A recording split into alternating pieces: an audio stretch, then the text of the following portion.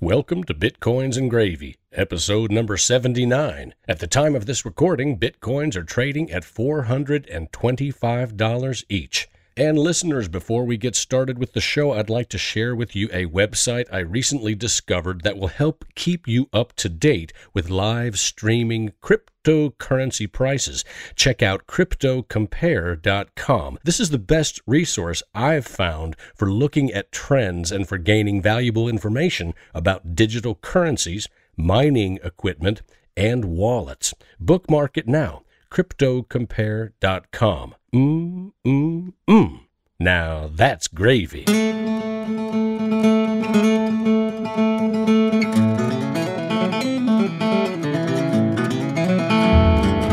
Welcome to Bitcoins and Gravy, and thanks for joining me as I podcast from Nashville, Tennessee, the Bitcoin center of the South.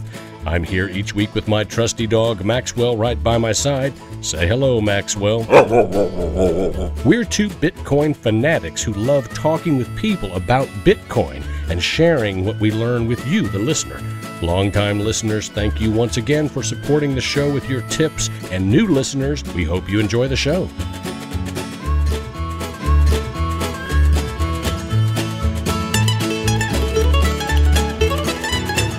On today's show, I am privileged to be speaking with Chris Coney, all the way over and across the Atlantic Ocean in the UK.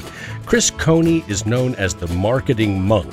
Chris teaches an online course called Digital Money Revolution that can be found by going to digitalmoneyrevolution.com. This course is the best way to get you up to speed on the exciting new world of cryptocurrencies. Welcome to the dawn of the age of cryptocurrencies.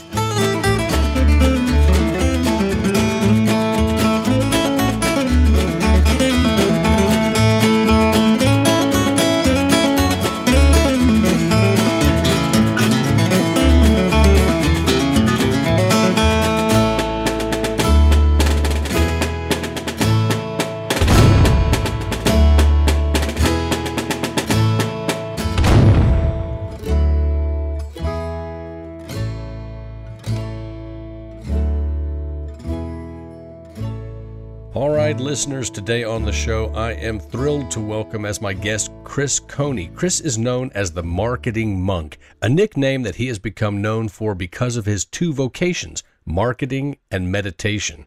Chris is the creator of Marketing Mandala, a conscious marketing framework that teaches a more natural and ethical approach to growing a business.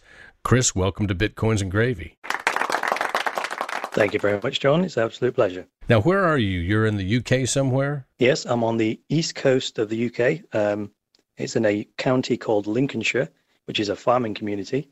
And the city that I live in is called Grimsby. Grimsby. You know, it's still my dream to travel to Great Britain someday, and I've never been there, gosh darn it. Wow. Well, I've never been to Nashville, so I'd love to come there. Well, you're welcome to any time, man. So let's see. I loved what I read there, that you provide a more natural and ethical approach to growing a business. You know, in this day and age, I think we're having problems worldwide with ethics and morality. Yes. Where it looks like greed is at the helm of every ship, and sometimes, you know, people will let these ships sink or let them run into icebergs or whatever without any care or concern as long as they make their profit. So it's refreshing to hear that.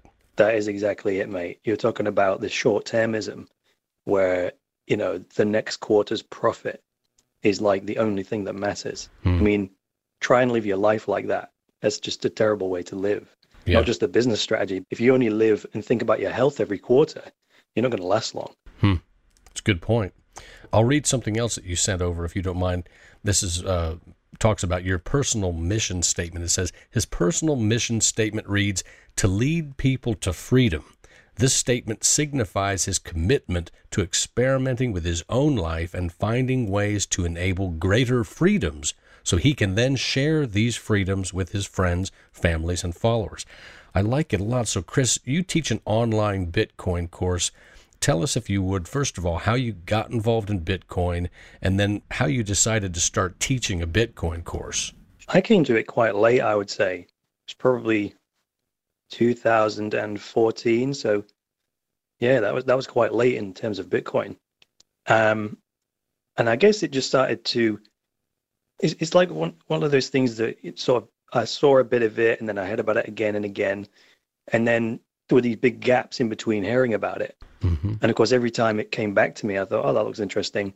Kind of forgot about it. And eventually, as I built up these little pieces of information about what it was, eventually there was a tipping point where I was like, I need to take a look at this in more depth. So that's when I started my research in earnest. And of course, then the deeper you go, right? And you're down the rabbit hole. And for me, it was, I think Bitcoin was made for me, for someone like me, because the thing that I've been fascinated with is I've just self-studied economics, even though I'm not qualified in it, even though, I don't use it as part, well, I do use it as part of my profession, I guess, as a business person, like to understand markets and things like that. I've always liked technology since being a kid. What else does it bring together? It begins together sort of computer programming, the internet, all that sort of stuff just suddenly came together in one place, right? And it couldn't have been a better fit for all of the things I was interested in. Not only that, as if you want to call me a freedom fighter, if you like, I just saw it. I just saw it because I'd studied economics historically, and I saw the tyranny around money and how there was the point in history where money and politics all got sort of confused, even though they originally weren't related at all. Yeah, currency emerged from the people as a way of trading. It had nothing to do with politics or anything else. It was purely a means of exchange. And I think people in the modern world actually don't have that awareness. They just sort of, it's always been this way because it's been this way longer than a single lifetime. So unless you pass that knowledge down from one generation to another, wisdom, let's call it, then it just gets lost, right? And if you don't pass down knowledge from one generation to the next, you're doomed to repeat the same mistakes. Yeah. Wow. Yeah, I completely agree. And that's what we're doing these days. It seems like we're repeating the same mistakes, not just generation after generation, but just almost continually now. Elsewhere also, but in America, you think in 4-year terms, 4-year or 8-year terms in terms of who's in office and how much you're going to argue with your friends about politics or not.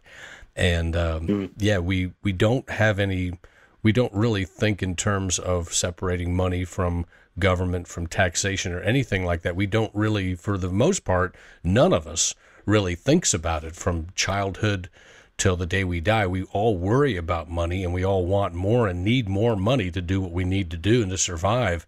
But we really don't even think about like, wow, why am I being taxed so much? And could the taxes go up, and why do the taxes go up, and why do property taxes go up even though my property's been paid for years? In the case of seniors, they may have had their house paid for 20, 30 years, and their property taxes go up so high that they have to sell. They can no longer afford to live in the house that they supposedly own. But we don't even think about why this is happening. So, yeah, I think a course like yours, where you talk about some of these things, is appropriate. So please feel free to talk about your online course, Marketing Mandala, as much as you would like. Okay, sure. I've always been a big thinker, like watching the news as a kid and going, something's wrong with that. And constantly asking the question, like, what's causing this? What's causing that? Why, right? And of course, as I got older and I developed the vocabulary to express myself and things like that, gained more knowledge, I was able to actually think about this deeper and deeper. And every time I tackle some worldly issue like terrorism or poverty in the third world or even poverty in our home countries, I'm always asking, like, what's the cause, right? We live in a dualistic universe. There's two sides to everything, black and white, man and woman, up and down. Do you know what I mean? All that, everything is defined by an opposite of some kind. So if there's an effect that we look at, there has to be a cause. There has to be, in order for that effect to even exist in the first place. And back to what you were saying about this greed and this short-termism, things like the health industry and economics and most of the stuff we do to try and solve problems, we're not trying to solve them. All we're doing is constantly inventing new remedies to placate the symptom, whether that's a new aspirin or a new drug. We're always pushing against the problem, trying to push it back. Whereas, of course, every time we try to push back against something, it'll just come back twice as hard because force generally negates. It's like Newton. For every action, there's an equal or an opposite reaction. So one of my core beliefs is force negates. You can't, if you have to force it, it's not going to work. So that's like pushing back against the effect. So I'm like, okay, we can't address the problem from that end. We have to go to the other end. What's the cause? Because if you remove the cause, the effect vanishes automatically.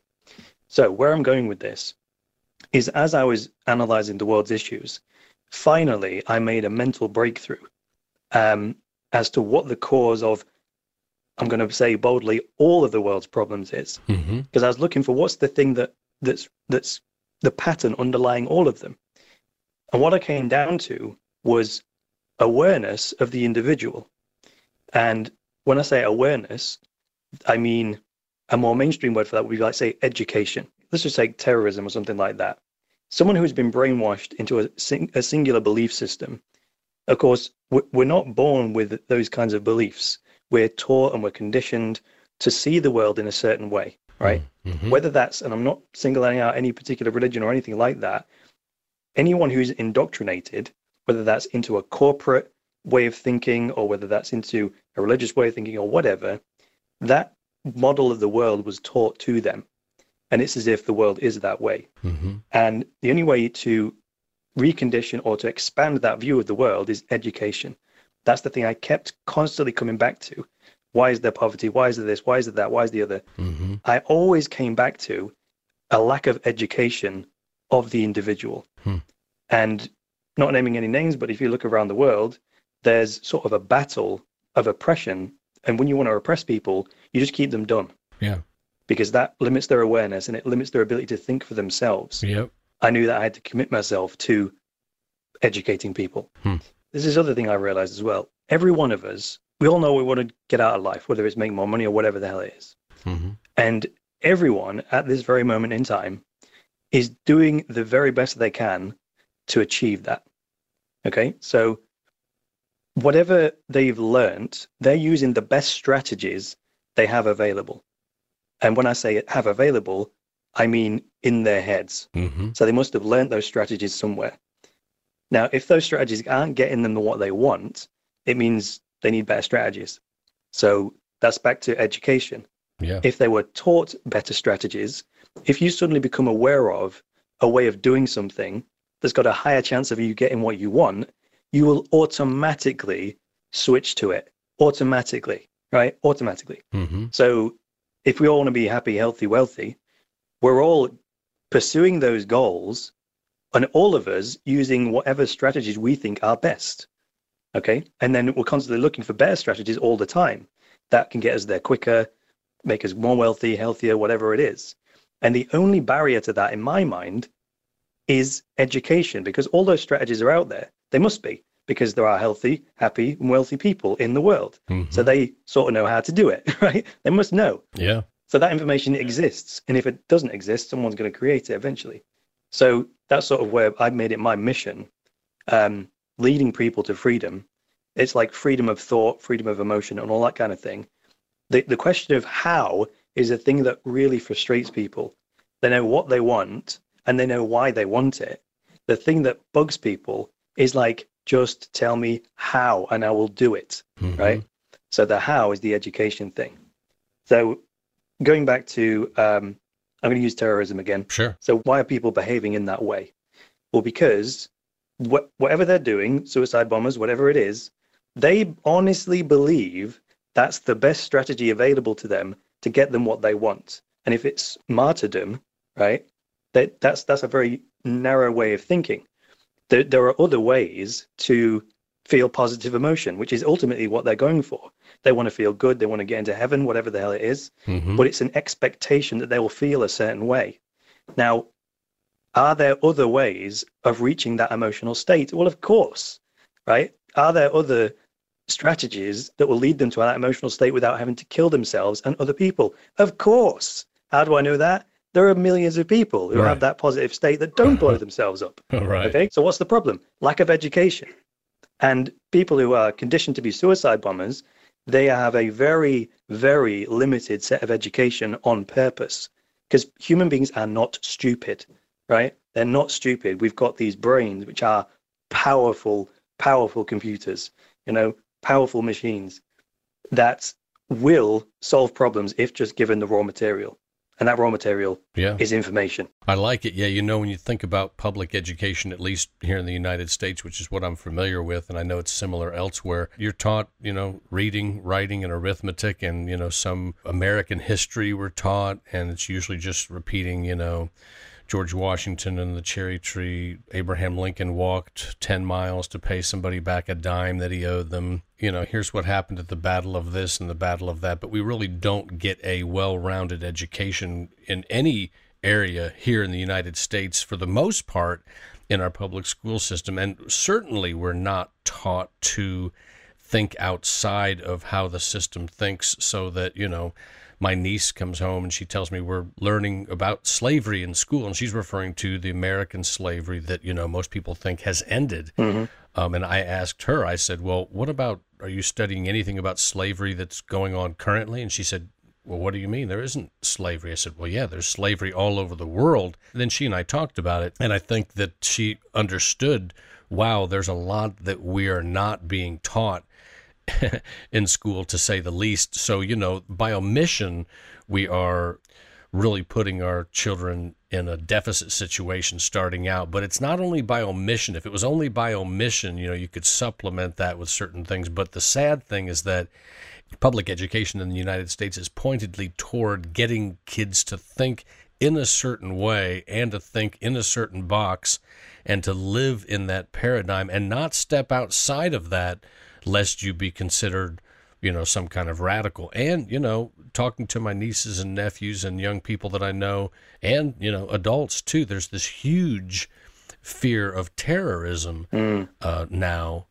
And the sad thing is that from my research, I happen to know for a fact that many of these, in quote, terrorist events that happen in the world, including 9/11, are in fact false flag events. In other words, they are created by people to propel their agenda forward, sometimes in a rapid way. So is everything we're hearing in the news, this terrorist attack happened here, here's who was caught, here's who they were, here's why they did it, and now we're going to have to take away some more of your freedoms. We're going to have to walk around town with tanks and search the houses. We're going to have to level a curfew or what have you. We don't know what's coming. I think some people who listen to what I just said right there and think he's a conspiracy theorist. I say, no, I do not talk conspiracy theories. I speak only conspiracy facts, and I'm well aware of who the conspirators are. But I think that people are going to be shocked in 5 or 10 years to see how many more of our freedoms are going to be taken away through taxation, through robbing of public funds and pensions and whatnot, bank accounts. I think people are really going to be shocked at what they see as governments begin to kind of fall apart because they've tied themselves so closely to the control of money, as opposed to letting, in the United States and in the West, as opposed to letting free market capitalism or free market economics, rule the day. And they certainly don't right now. So in educating people, Chris, let me ask you, why is it that Bitcoin comes into play? Obviously, you could be educating people about how to be more mindful in this way, how to meditate, and that will, of course, allow your mind to work better. You'll be more successful at whatever business you're doing if you practice some form of meditation each day and get rid of all the noise. You'll be able to see things with clarity a little bit better. As the Dalai Lama said, I heard him speak at IU, Indiana University, years ago. He said, if you have a problem, step away from the problem. And when you do, you'll realize the problem is not as big as you thought it was. You'll have some distance from it. You'll be able to gain perspective of that problem. But Chris, why is it that you are incorporating Bitcoin and interested in Bitcoin when it comes to teaching people? Okay, so I'm going to combine that with what you just said about the Dalai Lama. So he says to step away from the problem to gain perspective. And you were also talking about the education system and the paradigm, the existing paradigm, and we're not encouraged to think outside of it. Well, that makes perfect sense, because the solution never comes from within the existing system, because oftentimes that threatens the existing system's existence. Okay? Yeah. So the trouble is, how can you step away from the problem of economic tyranny if there's no way out. So our economy in the fiat world is a closed system.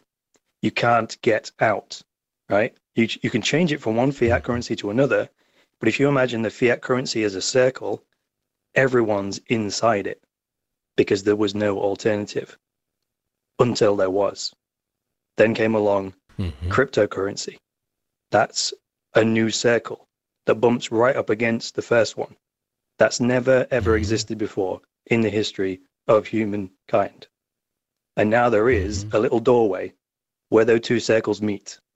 And the first Bitcoin transaction for that pizza for 10,000 Bitcoins was the first person to step out of that big fiat circle into the new one.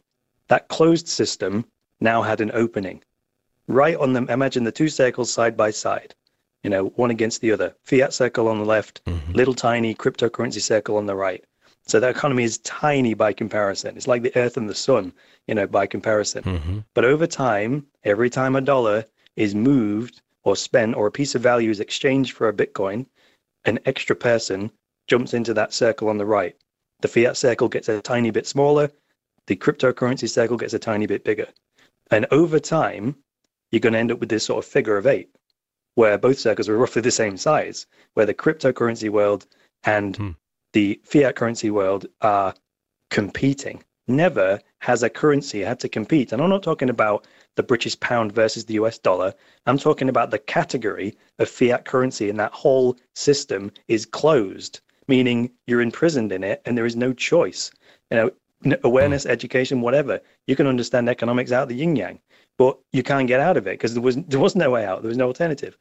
So then when Bitcoin came along, we now have a choice. There's now fiat has to compete to survive. I like the image that you're creating in my mind of the two circles. I like that. And of course, in some ways, early communication models showed two different circles. There's this person communicating over here and this person communicating over here. And they show the two circles as separate. In more modern interpretations, models of communication, they show those two circles interacting. And then, of course, you'd have to add to that another circle over there, which would be about half the size of the big fiat currency circle. And that would have to be barter and all of the underground, under the table trading that goes on in the world, which is a massive part of the economy. It's the part that allows people to be free in the marketplace without being encumbered by fiat currencies or gold or silver. And that, that is trade. Okay. But anyway, please continue. I love everything you're saying. Sure. No, I like what that was the perfect segue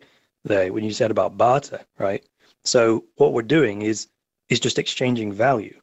So you talk about people trading with each other via barter, and there's no delay in that process. That's something fundamental to economics, is the concept of friction. The lowest friction transaction is where you've got what I want, I've got what you want, we're stood next to each other at the very time that we want to exchange that exact thing, right?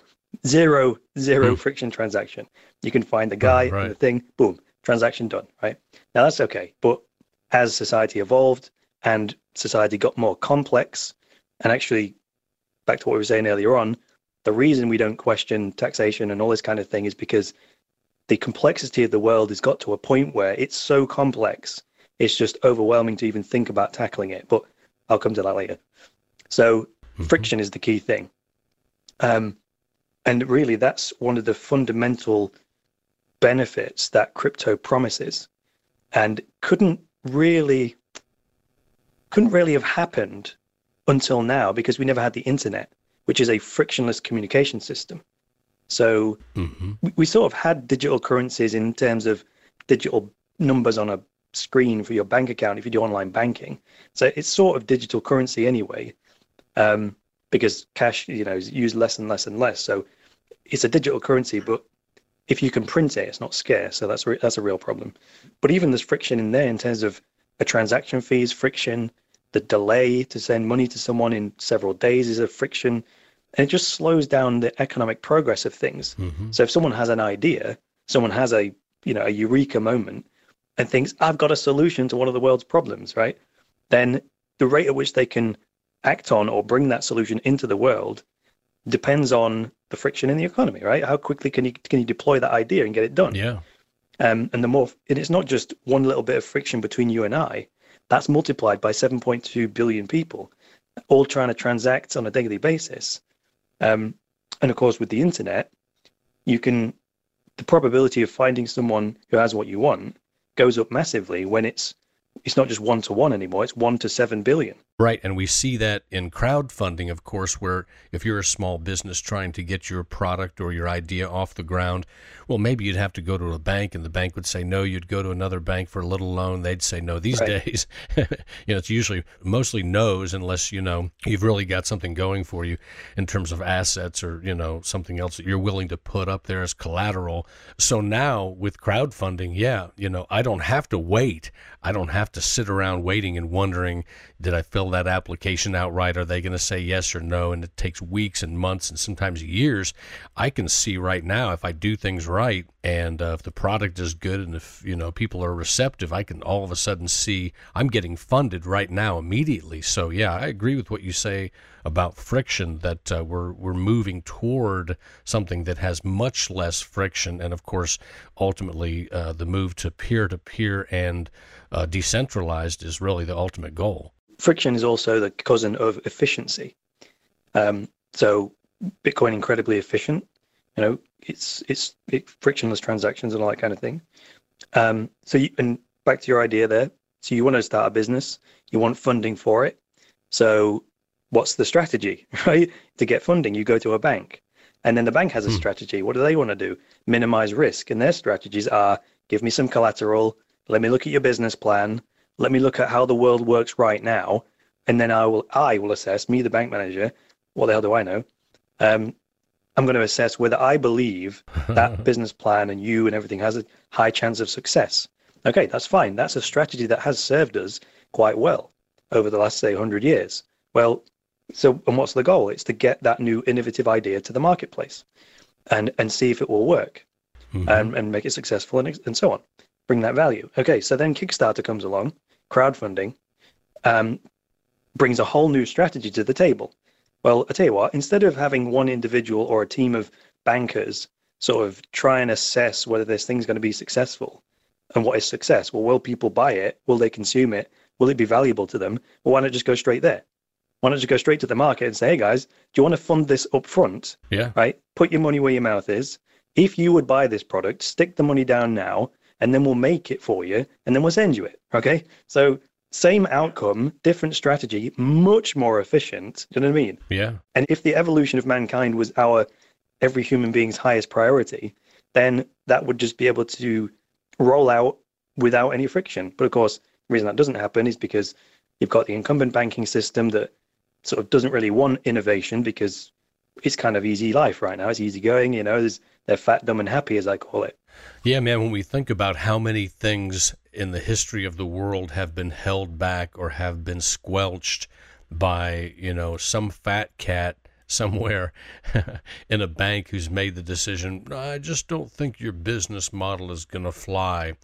If we think about how many people are held back by a board of directors at a school, a school board deciding that we're going to do this instead of that, and the funding that is held back by people when the funding needs to be there from the state or from wherever, how much has been held back by the people who are acting as gatekeepers, right, and acting as custodians, and always they're playing the role of, a big brother or a parent who they say, we're trying to help you, we're trying to make sure that this works out well for you. We're trying to make sure you're safe. That's why we have to fill out all of these forms, and that's why we have to take so long with this, and that's why sometimes nothing ever gets done, because we can't be hasty, right? We have to make sure that everything's going to be safe for you. We know the truth. We know what the rub is, as they say. But yeah, this movement toward peer-to-peer is really the most exciting thing going on. My fear is how artificial intelligence might come in and throw a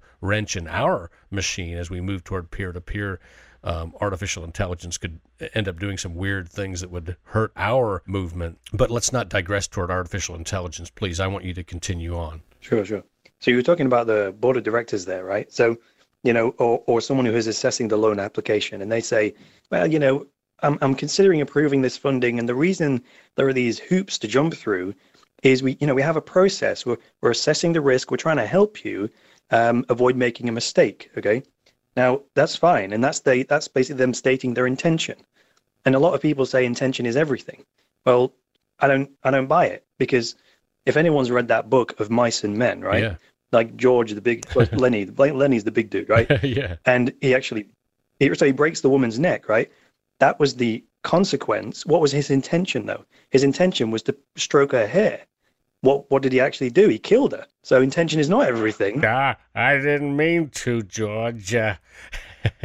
I'm sorry. Go ahead, man. He didn't mean to. He didn't mean right? to, yeah. Mean to means that wasn't my intention. Well, I don't care whether it was your intention or not. You killed somebody. Yeah. So intention is not everything, okay? Yeah. Awareness is everything, because what he wasn't aware of was the fragility of her neck and the strength of his arm. Yeah. Because if he had have been aware of that, he wouldn't have squeezed so tight. Yeah. Because he didn't intend to kill her. So intention and awareness, he would have got the result he wanted, which was to let her stroked her hair, felt it was nice. She'd have thought, okay, fine, just stroke my hair, thanks very much, it's great. And then she'd have been alive, okay? So yeah. Intention plus awareness. So, yeah. And again, that's because that comes back to that thing I was talking about. Awareness is everything. Awareness of what's going to happen, what are the possible consequences. Back to the school board, okay? So that's an individual or a team. Their intention is to help you. What if they're not equipped? What if they don't have the requisite awareness, experience, or education to assess it? And actually, check this out. No individual has. We've got a very limited range of, sensory apparatus. I can only reach so far. I can only sense so much with my skin. I can only see so far. I can only see certain light waves in my visual spectrum. I can only hear so far, that kind of thing. Mm-hmm. I can only process so much information in the human brain. So expecting an individual to make a decision like that and trying to calculate all the complexities of the economy to figure out whether it's going to succeed or not, that's a definite fail. Yeah. And that's where we see in the Bitcoin world these innovative things like Bitcoin Hive Mind, where we're going to leverage the wisdom of the crowd, where thousands and thousands of individuals will use their eyes and their ears and their knowledge to collectively come together and assess things from 5,000 points of view to see what they all think as a collective will happen. And now that's going to be 1,000,000 times more accurate than any individual board or someone assessing it. This is sort of a very long answer to a question that you asked me right at the beginning was, why did I create a course on Bitcoin? So why is because of this history of mine where I'd built up this deep conviction that information and education is the key to changing the world. Mm-hmm. Because with enough information and the right information, then each individual will have the knowledge and the strategies to go more quickly, more directly to what they want, which is getting whatever it is they want out of life. This episode of Bitcoins and Gravy is brought to you by our good friends at MoonshineBootwax.com. Made by hand in small batches right here in East Nashville, Tennessee, Moonshine Cowboy Boot Wax is the original, all-natural, non-toxic boot wax with a scent of orange. Moonshine Cowboy Boot Wax is a proprietary blend of American beeswax and other fine, all-natural ingredients. It's specially formulated to feed and protect your leather while also offering an excellent, long-lasting shine. Whether it's your cowboy boots, your expensive wingtips, or your wife's favorite pumps, Moonshine Boot Wax is a must-have for gentlemen who care about their appearance. Moonshine Boot Wax is proud to partner with Community Food Advocates, a non-profit organization working to end hunger by creating a healthy, just, and sustainable food system. Together with Community Food Advocates, Moonshine Cowboy Boot Wax is making a positive difference in the Nashville community, one shine at a time. You can buy your very own 4-ounce tin today by going to moonshinebootwax.com. And best of all, you can pay using Bitcoin. And because money is so fundamental, Bitcoin's a godsend in that way. So as soon as all those things came together, I was like, right, I've just got to contribute to this movement, and the thing I can do is the thing I believe in, which is providing information. And then as a marketeer, that's about raising awareness. Marketing is about getting the things that people can benefit from in front of the people who can benefit from it. Yep. So I thought this is perfect, right? Those are the two things that came together. And the final thing I'll say on that is you were talking about meditation. How does that come into it? Well, all these incumbents who don't want to let go of the existing system, it's because they fear a sense of loss of some kind. Like, especially on an individual level. If I'm a banker or politician, I don't want to let go of control or power or whatever it is, or my income. Well, it's based on the belief that you're going to be worse off with the new system. And I doubt if that's ever the case, because every time a system gets replaced, it gets replaced because the new version is an evolution of the previous one. Now, evolution moves in one direction, and it's towards more complexity, greater balance, and it always moves in a positive upward direction. And that, again, is back to poor education. If the idea of evolution, not just on a biological level, but also like evolving yourself as a person, personality, all that kind of thing, if that was sort of the fundamental pursuit and the purpose of the school system, if it was the basic belief system that we gave to our children, that your own personal growth, growing your own awareness and evolving as a person is the primary reason, or the thing that will get you the most out of life, they would approach life in a completely different way. Oh, yeah. And you spoke about the what they teach in school, like this fact and that fact and the other fact. So they say, this is why you need education. This is what you need to memorize. But one thing they don't teach is like how to think, or how to go about finding information for yourself, how to go about solving your own problems. There's no toolkit, right? It's giving the answers versus training people how to find answers. And that keeps us in the same box as we always were. I think so. It's sad to think that a person graduates from high school here in the United States and they can't do a couple of things that are really important. They cannot change a tire on a car, which is really important if you're out there driving and you're alone and you don't have anybody else around. You've got to be able to change that tire. They also don't teach people how to balance a checkbook. I know checks are old-fashioned, but the whole idea of balancing a checkbook or making sure that you're not in the red in your bank account, and then other things like when and why should you get a loan, or why should you not get a loan, and what does that interest actually mean when you're paying that interest back? How long is it going to take you? What are you actually paying? And then what about when you get to the point where you maybe want to purchase a property or purchase some land at some point in your life? We come out of high school really like babies who've been kept in these classes. Stay here and sit here and, try to avoid goofing off because it's so boring, and wait till the bell rings and then walk down the hall to the next room and go in there and stay there till the bell rings and then go to the next one and then eat lunch and then go to the next one and wait till the bell rings. You have projects and papers to write, and you get together with teams and you give presentations, and maybe you work for the school newspaper or you're on a sports team or whatever, but you really you graduate from high school and you've learned how to read or write from starting in kindergarten and on through 12 grades, but you really can't do anything. It's really tragic. I mean, I know some schools are better than others, but my public education growing up in Indiana, it's hard to even say that I learned anything. It was so easy. I'm relatively intelligent. It was so easy for me. I didn't have to study, so I was the class clown in certain ways. But I think a lot of kids, when they graduated, they struggle with, what am I supposed to do next if they go to college? Sometimes you have that same repeat of the same thing. People graduate from college, don't know how to change a tire on a car, don't know how to buy a house, and that was me too. When I went to 5 years of college, I came out, I had no idea how to buy a house. I was clueless. It was years later that I figured it out on my own. But yeah, it's really tragic in terms of what we're teaching and how we're just keeping students' minds small. And just not letting them expand and not letting them learn about the things that you mentioned. It would be great if public education was teaching those things in terms of self-awareness and improving the self. Man, what a different world this would be. So much less violence, for one thing, right? Right. So you leave college, not really being able to do anything, okay? So I've always questioned, even when I was doing exams and the exams you do at school and university and so on, Well, what's the intention behind those, right? The intention is to test whether you've retained the information.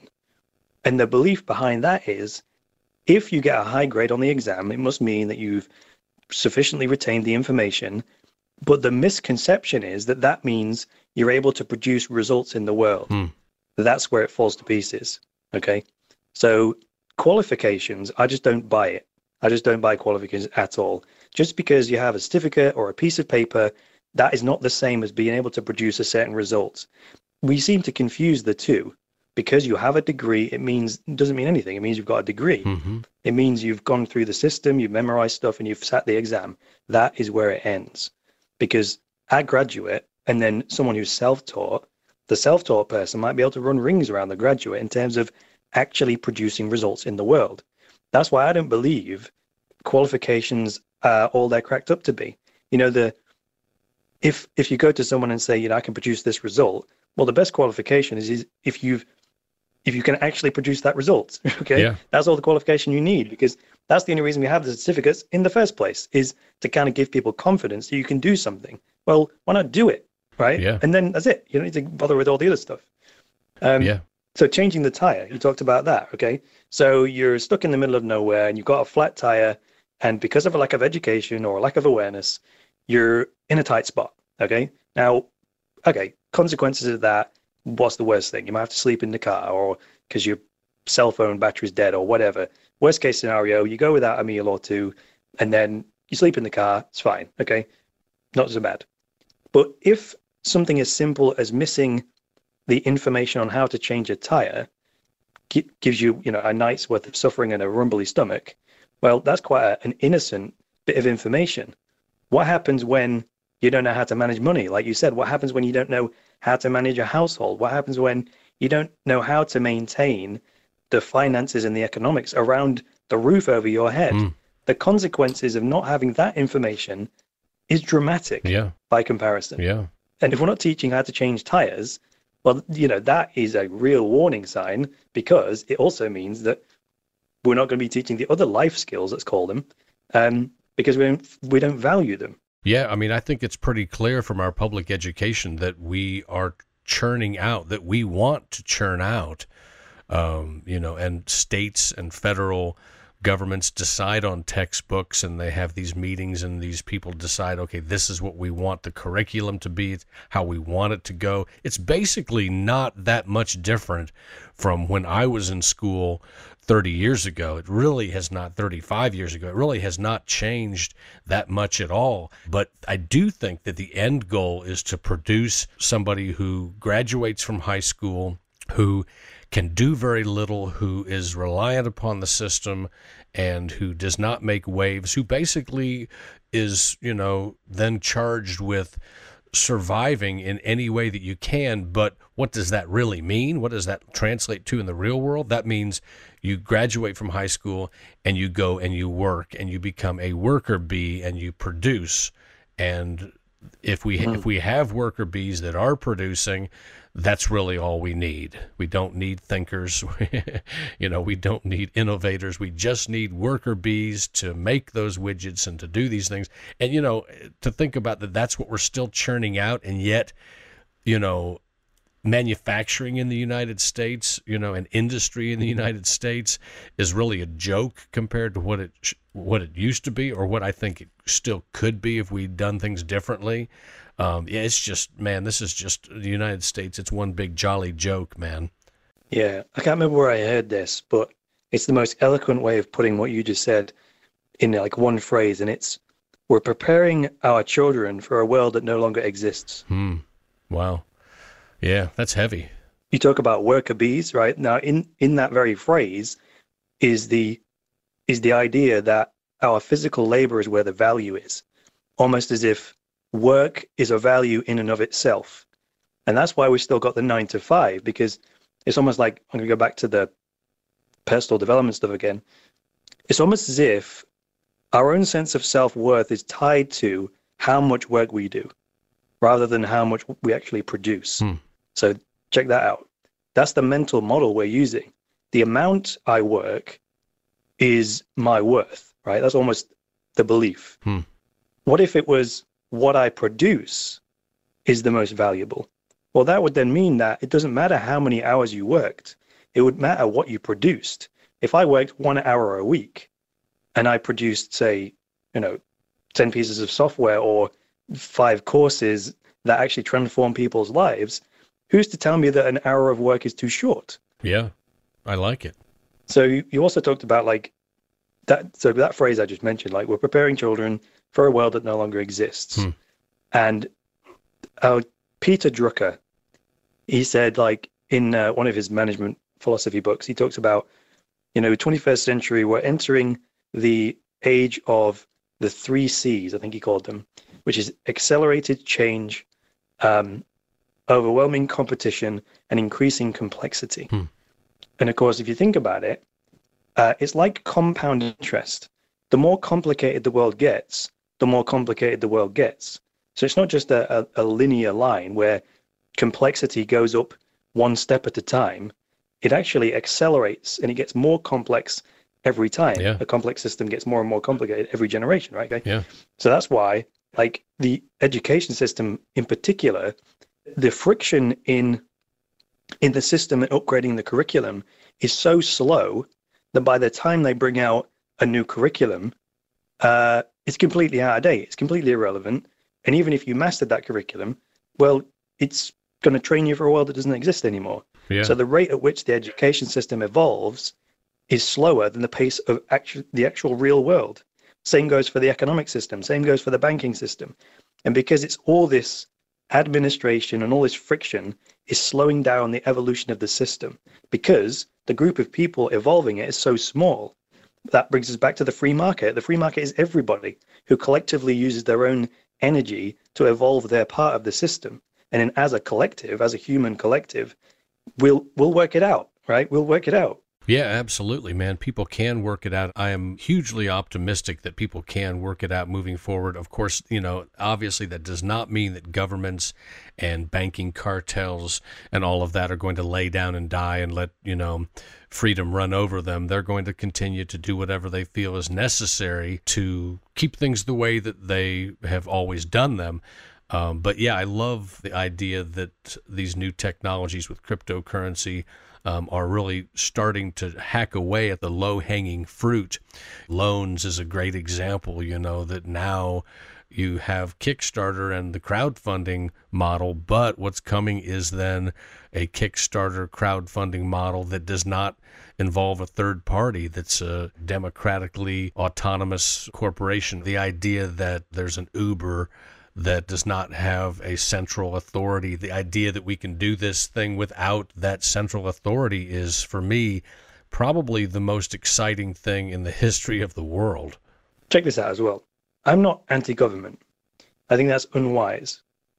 To have no government at all is not a good idea. So we need to shrink government, no doubt about it. But a small government is necessary. Yep. Because if you go completely down the other end of the scale and say, let's just go complete free market economy, okay? So then every individual, supply and demand and all that kind of thing, and then you think that the economy will self-organize. Well, it kind of will. But what will happen over time is, because, again, individuals, they can only see to a certain horizon, you won't think about the bigger issues like maintaining the roads or something like that. What will happen is certain parts of society's infrastructure will begin to degrade, okay? Yeah. Because in free market economics, each individual won't be thinking about the bigger picture. So you do need some kind of government to take responsibility for that sort of level of planning. Yep. And of course, they need a certain amount of tax to fund that process. And so if we do away with the government completely, that will be, I think, to our disadvantage and to our peril. So I'm not saying let's do away with government completely. What I think we are saying as a community is government's got way too big, way too complicated, it's creating way too much friction in the system. It's got woven into the economic and the political system, so much so that people don't know how it works, don't know who to vote for because it's too complicated. And even when we do vote for it, we don't get what we thought we'd get. Mm-hmm. There's no trust in the system and blah, blah, blah, blah, blah. So if we shrunk and simplified government so that it was actually a public service and people who joined the government did so because they genuinely liked to serve the public. That's why we call them public servants. Mm-hmm. But I haven't seen many politicians like that lately, have you? No. You know, I have friends who are crypto anarchists, and I have friends who talk about having no government, getting rid of all government, and I think it's really ridiculous. The reason I think it's ridiculous is because it's never going to happen, period. Right. So I shouldn't say never. Maybe in 20,000 years, 50,000 years, everyone will be self-governed, however that would work. But, you know, in our lifetime, in the foreseeable future, we're going to have government. So really it's a question, do we have the same kind of government that we have with just like out of control bureaucracy, corporate interests controlling what politicians think, this hierarchical structure that's like the new aristocracy where you have somebody's related to somebody else and then their buddy works for that regulatory body and then they're in Congress and then when they leave Congress they consult for that company and then whatever. I mean, it's just ridiculous. It's just so out of control. But so for me, the question is not do we need government or not? Yeah, we're always going to have government and we do need some kind of government, you know, because we are human beings. But the question is, how can we now start to form it through peer-to-peer action in such a way that it doesn't stay the way that it is for the next 100 years, that we make it smaller, we tighten it up, we make it transparent, we make voting transparent, we start to get these people to understand, like you said, they are public servants, they should be working for us, and they should be fearing us, and so therefore they do what's right. If they don't, then they're out because their reputation is sullied. You know, these days, it's, you know, quite the opposite. We fear the government and we're back to where we were, you know, if we were living in a hovel somewhere and the feudal lord's on the hill and he sends his tax gang down to take, you know, double your grain this year, which means that at least one of your family members will starve this coming winter, and they rape your daughter, you know, and they burn your hut and you've got to survive, winter's coming. I mean, that's what we're back to right now, fearing that the feudal lord is going to send his henchmen down and destroy us. And it's all done, you know, in such a nice way, and it's always polite, and they're, you know, these guys who've graduated from law school that are called attorneys, and they're the ones that write up the contract, so it's got to be okay. It has to be right. It's legal and all of this. And, you know, these days I'm telling people, look, you talk about terrorism, the terrorists are in Washington, D.C., and the terrorists are in London. The terrorists are in Paris and Brussels.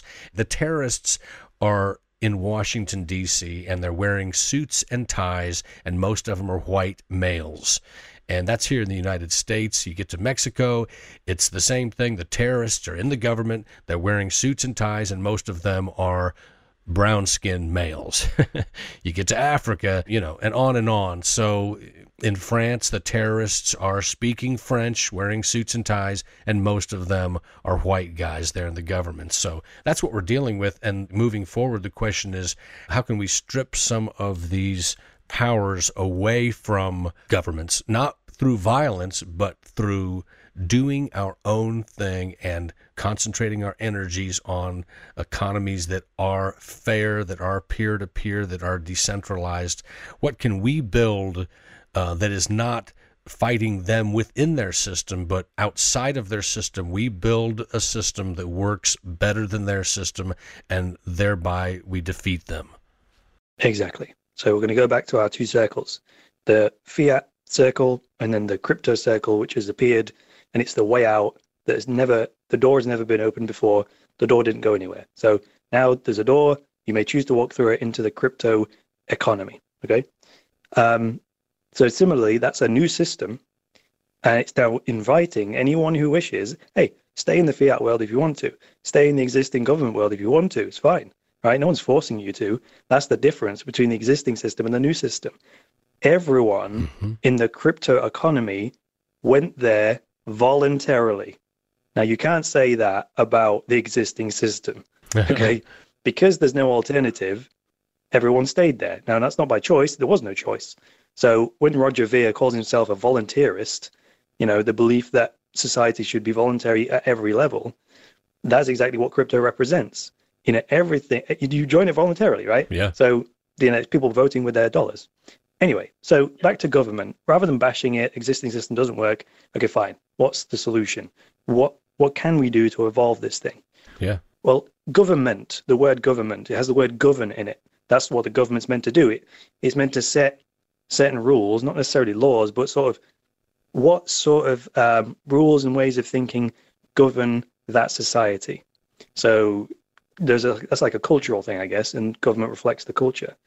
Now in crypto, governance is a hot topic. How do you govern that economy? Governance of Bitcoin, how's that governed? Well, by the protocol, which is a set of rules which are in black and white, in code, in fact, which are irrefutable and transparent to everybody. And the very fact that you enter the Bitcoin economy means you automatically accept the laws of the land. And you can't break them, but the only way you can break them is by selling your Bitcoin and exiting. But it doesn't break the rules. It just means that you voluntarily decide to leave Bitcoin world because you don't like the government, okay? The government meaning the code base and the way that the code is set up, that's the government right there. Uh-huh. So you look at the government, you go, I don't like that rule, right? And you go elsewhere. So you maybe go over to BitShares, or you look at the Dash protocol and you go, all right, that's got a different government, right? Government, you look at the rules, look at the governance model, and you go, I like that one better. And then you move your money over there, okay? Voluntarily.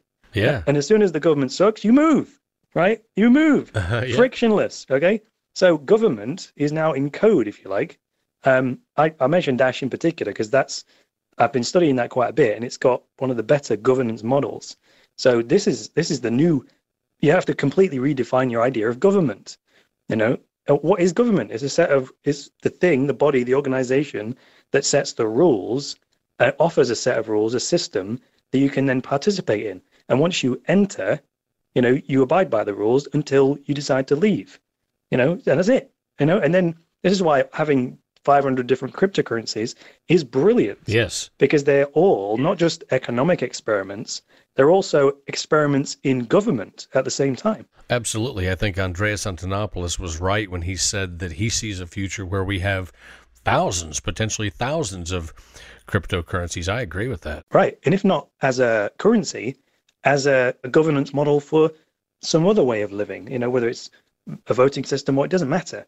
The whole point of a blockchain is, excuse me, that it isn't vulnerable to the whims of some human being, depending on what mood they're in on that day. Yeah. Or if they have special interests who are knocking at their door saying, hey, look, if you could vote the way that I want you to, or if you could regulate the way that I want you to, I'll give you this big sack of money. Yeah, that they cannot be corrupted. Right. So that's cool. And this is one of the challenges of being a human being, is balancing the need as an individual with the need of the collective. Sometimes they're not compatible. And sometimes we make choices that, get us what we want, but it might harm the collective. That would be something like throwing your Coke can on the streets, right? It's convenient for me, doesn't really help the world very much. But then sometimes, for our own decision making, we decide to sacrifice something that we want for the greater good. And I'm not saying go one way or the other. I think you need to balance the two. I think though I used to live completely in self-sacrifice, thinking that made me a good person. It didn't. It made me miserable. But now I've rebalanced that to sort of have the wisdom to know when to honor myself and when it's time not to be selfish and when to be selfless. And that is a big challenge that, needs constant diligence. But if we can balance it, we each can get what we want, and so can we all. I like it. I think that's really an important balance to try to make in a person's life. And I would say, just from listening to you talk, you definitely have a wisdom. How old are you? Do you mind me asking? I turned 33 on the 13th of March. Well, happy belated birthday. And yeah, 33, man. Youth. I remember it well. Well, yeah, it sounds like in your 33 years, you've learned a lot and taught yourself a lot. And I like the fact that you're finding that balance right now. So let's try to wrap it up if we can, but I'd like to wrap it up by hearing about your course that you teach online, because I think that a lot of listeners are going to be interested in hearing about this. This show, Bitcoins and Gravy, I have over 330,000 listens on SoundCloud. So it's got a pretty sizable group of people from over 100 countries that listen in each week. And of course, as it lives on SoundCloud, theoretically in perpetuity forever, people come back and oftentimes they find my show and they listen to an episode they like, and then they go back and they listen to all of the episodes. So I have people that will send me an email saying, I loved your show, and it was episode 45, which was a long time ago. Right. And it's thrilling to me because it means that those interviews I had back then with those people and the ideas that they were presenting are living on. It's not just that that episode happened that week, people listened to it and never again. People continue to listen to these interviews and continue to learn, who knows, a year from now, 10 years from now. So it's pretty exciting to think about this information. And of course, I'm not just referring to my podcast, any of the podcasts on the Let's Talk Bitcoin network and any of the podcasts that are out there sharing valuable information with people. So tell us, if you would, about your course and what people could expect to learn by signing up for your course. Give us a little layout of how the course works. Sure. So the title of the course is How to Confidently Join the New Digital Money Revolution. And the subtitle is How to Master the Basics of Bitcoin and Own a Stake in the Future of Money, because that's exactly what it will teach you to do. So it's 7 hours of video content with my lovely face and my lovely voice, going through everything from the very basics of Bitcoin through the technology, through currency. We do a little journey through, I do this little game where I assess 3 or 4 different candidates for currency. We go through, is gold good money? And then we go through all the aspects of what makes good money and sort of check them off to see if it qualifies or disqualifies. Then we look at paper, then we look at crypto, so we can all compare what different things have been used as money throughout the ages and how suitable they were and the pros and cons of that. On the technology side of things, I think when it comes to money, people need to have confidence in Bitcoin before they will put some of their hard-earned money into it. So while it's not absolutely necessary to understand the technology, I've put a module in there which doesn't go like into code or anything like that, but it does give sort of 5 or 6 lessons on how the technology side of things works, just so that with that extra knowledge of, say, how the car engine works, if one day it won't start, you might go, oh, it's probably the spark plug. Whereas if you don't have that knowledge, you're not going to get to work that day. So similarly, the reason I teach a bit of technology so that if you come across a little obstacle on your Bitcoin journey, if you understand that little bit of technical know-how, you'll be able to identify what the problem is and avoid any traps or whatever. I then have 5 or 6 lessons on looking at the current system, how it's structured, and why I think it's broken. So you can see sort of the angst that Satoshi Nakamoto was probably under when he decided that there needed to be a better way. There's actually a little video in that module. It's called How Banks Can Legally Steal Your Money. Now, that's not slanderous. This is actually in law in the United Kingdom and America. I think it was the UK that started this in the House of Lords about 100 years ago, where they wrote into law, and you can check this in the UK law and the American law archives, that basically when you deposit money in a bank, legally what you're doing is you're lending it to them. So you're transferring ownership of that money to them. And what you get in return is the right, and it's only the right, to demand repayment of that money when you want it. What that means is then the bank can basically do what he wants with it. Because if he gambles on the stock market or loses it, he hasn't defrauded you, because in law it's his money until you demand repayment. Now, of course, if you go to the bank and demand payment and he says no, then he's broken the law, and now you can sue him. But the chances are, by the time you go and want to demand your money back, say if there was a bank run, well, the chances are the reason the bank run is because the bank might be failing, maybe it bet on the stock market, lost loads of money, and they might be refusing to give you your money back because it's not there, right? Then basically your relationship with the bank at that point is just like a company that's going bust who owes you money. Well, then you just get in the queue for the creditors. And because you're an unsecured creditor, the bank didn't give me any collateral when I deposited my money in the bank. That means you're probably the last on the list to get paid, which means you're probably going to get pennies on the dollar. Now, that's not a conspiracy. This is fact. And when you look at that lecture, it's based on an essay that this research company wrote a little while ago, and actually linked back to the original research company and the original essay that they wrote on this, which identifies exactly what the laws are. So to me, that made me feel sick when I read that. Yeah. And I thought, I've got to include that in the course. Once you've done the theory side of things, then the rest of it's all practical, like how to get yourself a Bitcoin wallet, you always use a desktop wallet, a web wallet, hardware wallet, whatever. And each section's got a little quiz to make sure you're learning the lessons. Mm-hmm. We talk about what role do you want to play in the Bitcoin economy? Do you want to be a user? Do you want to be a full node? Do you want to be a miner? Do you want to be a developer? What all that means, and what are the benefits of doing each. And then finally we go into how do you get some Bitcoin for yourself, and then how do you spend it, and then go on to sort of conclusions and what you can do next.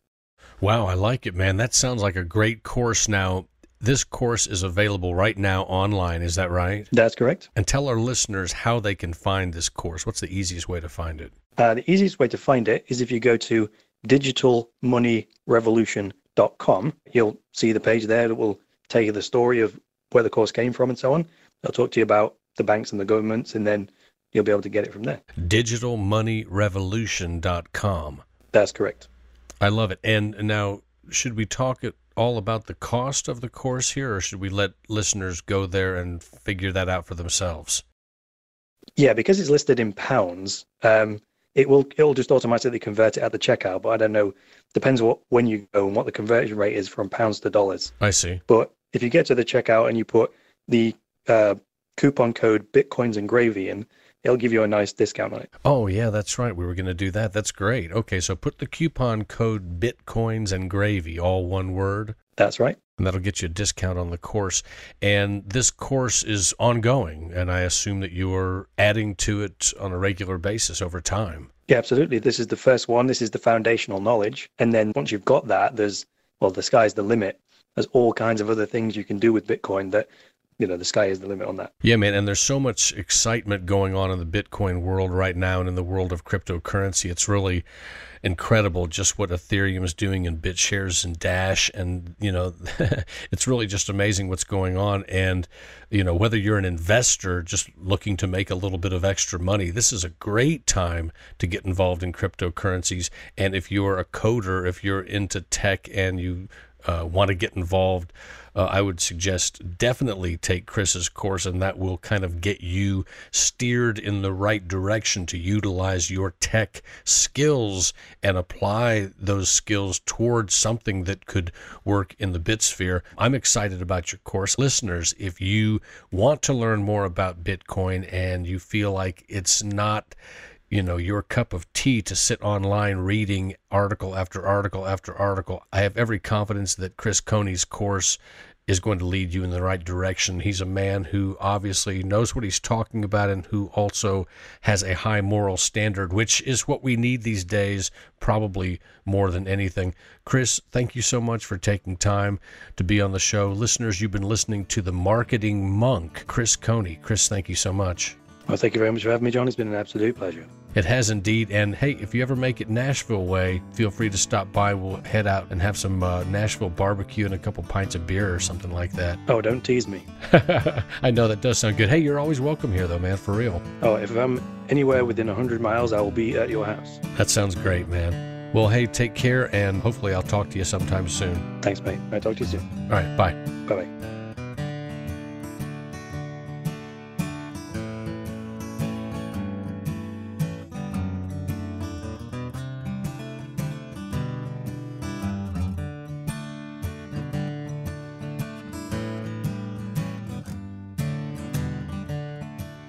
I'd like to thank my guest on today's show, the Marketing Monk, Chris Coney.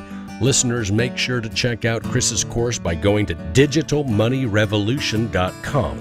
Once you're there, you can use the coupon code Bitcoins and Gravy for a healthy discount on this great course. Do you want to learn about Bitcoin and cryptocurrencies without sifting through hundreds of websites and reading for hundreds of hours? Then go to digitalmoneyrevolution.com and sign up for the course. You'll be glad you did.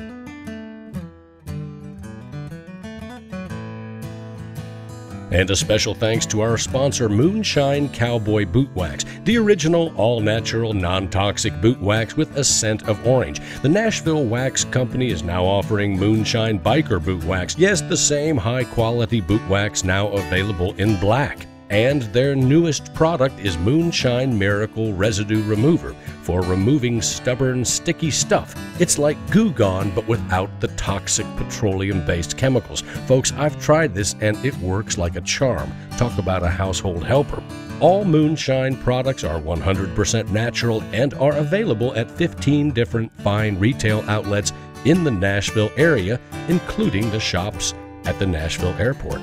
To order a tin of Moonshine Boot Wax or a 4-ounce bottle of Moonshine Miracle Residue Remover, stay where you are. That's right, without even getting up out of your chair, just go to moonshinebootwax.com. Use your credit card, your debit card, or better yet, pay the modern way with Bitcoin. That's right, Bitcoin, the modern way to pay at moonshinebootwax.com. And I'd like to thank our sponsor, CryptoCompare.com, the absolute best resource on the internet for discovering new, up-to-date information on the exciting and ever-changing world of cryptocurrencies. CryptoCompare.com, the best resource for cryptocurrency traders and investors. That's CryptoCompare.com. And a shout out to the Bitcoins and Gravy freelance transcriptionist for his excellent and highly accurate work. Professional transcriptions of the show can be found on our website, and to get in touch with the freelance transcriptionist, just head over to his website. That's diaryofafreelancetranscriptionist.com. And finally, I'd like to thank my loyal listeners, that's you, for tuning in and for giving me such great feedback about the show. Your comments in the show notes are always appreciated, as are the tips that you send to my Bitcoin wallet. Listen, guys, I'm a hard-working guy with 2 jobs and without a lot of money, so every little bit counts. Even a 50-cent tip sent to my wallet goes a long way to making me feel that doing this job on a volunteer basis is worth it. It also helps keep the lights on and coffee in the kettle. Signing off now from Nashville, Tennessee, the Bitcoin center of the South, I'm John Barrett, the host of Bitcoins and Gravy, here each week with my trusty dog, Maxwell, right by my side. Say goodbye, Maxwell. Until next week, friends, remember that the only thing necessary for the triumph of evil is for good men and women to do nothing. Do something, y'all, and be proud of it.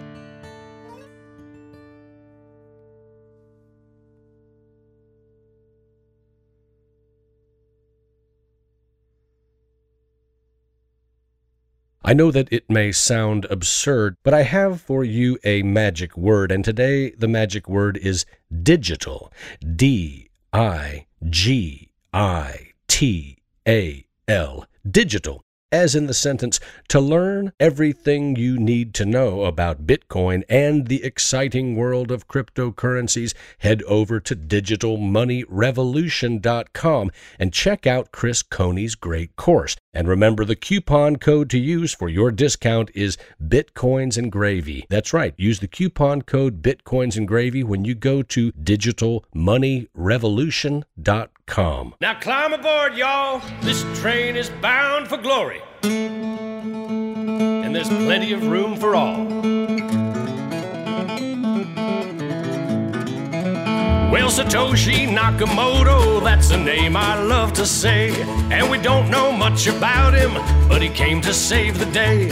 When he wrote about the way things are and the way things ought to be, he gave us all a protocol this world had never seen. Oh, Bitcoin, as you're going into the old blockchain. Oh, Bitcoin, I know you're going to reign, till everybody knows, till everybody knows your name.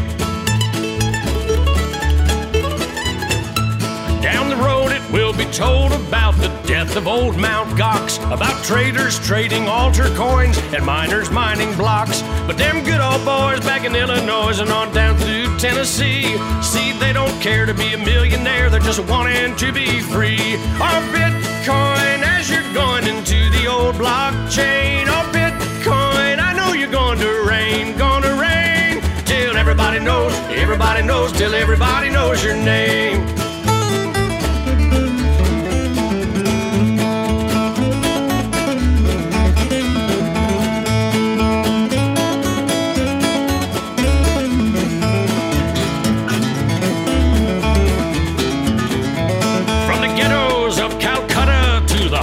of Parliament, while the bankers count our money out for every government. Oh, Bitcoin flies on through the skies of virtuality, a promise to deliver us from age-old tyranny. Oh, Bitcoin, as you're going into the old blockchain. Oh, Bitcoin, I know you're going to reign, till everybody knows, till everybody knows your name. Till everybody knows, till everybody knows your. Give me some exposure. Everybody knows your name. Sing it. Oh Lord, pass me some more. Oh Lord, before I have to go. Oh Lord, pass me some more. Oh Lord, before I have to go.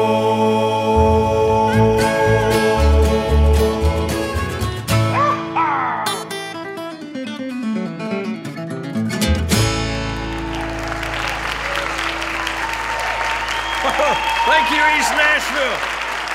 Y'all be good to each other out there, you hear? Here's the thing, I want to shift the conversation slightly because I think it's wrong to think about cryptocurrencies displacing fiat or measuring cryptocurrencies against the fiat they displace. That, I think, is not the right way to look at it, any more than we would look at the internet and say, well, how many phone lines and fax machines has the internet displaced? Well, it hasn't really displaced them. What it did was it rendered the entire paradigm obsolete and made the very measurement of internet in terms of phone lines and fax ludicrous and irrelevant. And so the question is, when do we start measuring Bitcoin not in terms of it being worth $450, but in terms of one Bitcoin being worth one Bitcoin, and in terms of Bitcoin not displacing economic activity in fiat, but essentially enabling completely new models of economic activity that have nothing to do with the old paradigm and cannot even be measured in terms of the old paradigm. We're currently measuring cryptocurrencies in terms of the old paradigm because that's the context we have. And that's a bit like saying that the total value of the internet is the number of the users times how much they're paying for their DSL and cable modem connections, or how many bricks and mortar stores it's replaced. And again, that's completely missing the point. It enables entirely new ways of communicating. Well, Bitcoin enables entirely new ways of economic transactions and economic activity. So from that perspective, I think it's wrong to look at whether a nation or a significant percentage of population have adopted Bitcoin. Let's look more at the possibility of having the first transnational community of economic activity on the internet that is independent of nation states and that exhibits elements of sovereignty through financial purchasing power on its own without the use of a sovereign currency. So that is far more interesting to me because it completely renders the old paradigm irrelevant and makes it unnecessary to measure ourselves by those metrics. I think one of the key things we're going to see is Bitcoin affecting some of the core capabilities within the internet. For example, monetizing and rewarding the creation of content, as well as building and paying for infrastructure for internet connectivity by making that infrastructure productive in terms of economic activity because it now carries a currency over it. The other big milestones for me are the ability to disrupt the remittances market, enabling the transnational flows of currency from migrant workers to their home countries and families, which can have a very, very significant and immediate impact on poverty around the world, because that's one of the most exploitative markets in financial services.